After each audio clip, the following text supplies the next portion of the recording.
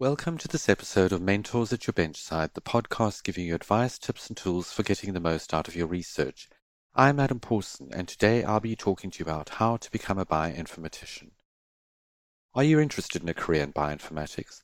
Well, I've got the lowdown on the training you'll need to pursue this career path and a handy list of resources to get you started on your learning. So what is bioinformatics? Bioinformatics is an interdisciplinary field that combines mathematics, computer science, physics, and biology to help answer key questions in modern biological sciences research. Bioinformaticians generally work in multidisciplinary groups comprising people from different research backgrounds. What does a bioinformatician do? A bioinformatician uses tools to understand and solve biological problems and also helps to develop tools for research. There are two general categories of bioinformaticians. The first category includes developers who implement algorithms and develop tools for bioinformatics. The second category includes curators who are responsible for all the work relating to database resources and data integration. Most bioinformaticians work within different medical science and health fields, including biology, genetics, proteomics, and pharmaceuticals. Some professionals come from a biomedical research background, while others specialize in computational tools. What skills are required for a career in bioinformatics? You'll need at least a master's degree, and a number of universities offer bioinformatics degrees. You'll also need the ability to program and learn and use complex technology.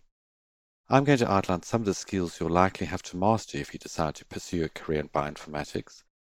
Please also see the corresponding online article for a handy list of free resources to start learning the skills you will need. Number 1. Bioinformatics skills. You need to learn to use sequence alignment tools such as BLAST or Bowtie, the Genome Analysis Toolkit, software for next-gen sequencing, microarray, qPCR, and data analysis, tools for handling high-throughput sequencing data, for example SAM tools, tools such as Ensemble to gather gene datasets, and tools for database search systems, for example Entrez. Number 2. Statistical skills.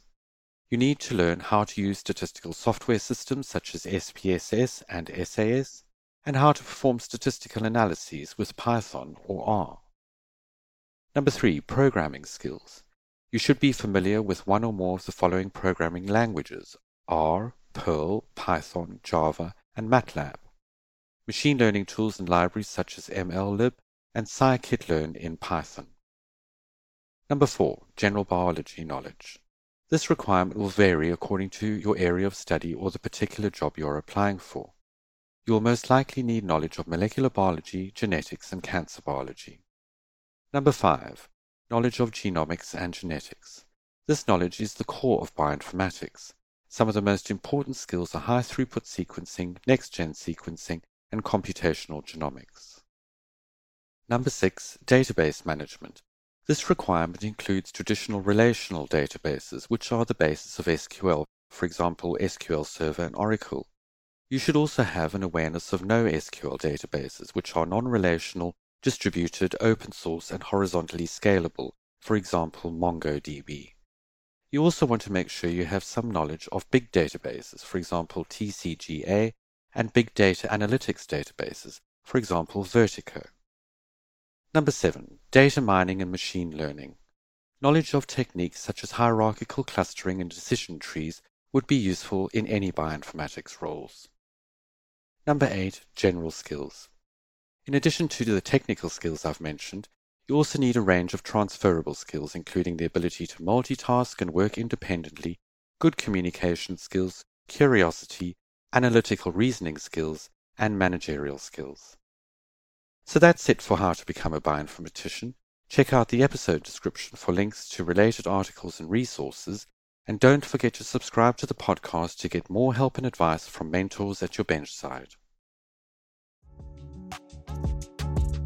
Are you always on the go, but still seeking valuable insights to advance your research? Well, look no further than Listen In, the podcast from Bite Size Bio that offers the benefits of webinars in a portable format.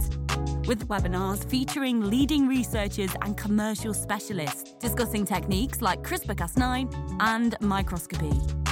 With Listen In, you can tap into their expertise and drive your research project forward efficiently and productively, no matter where you are.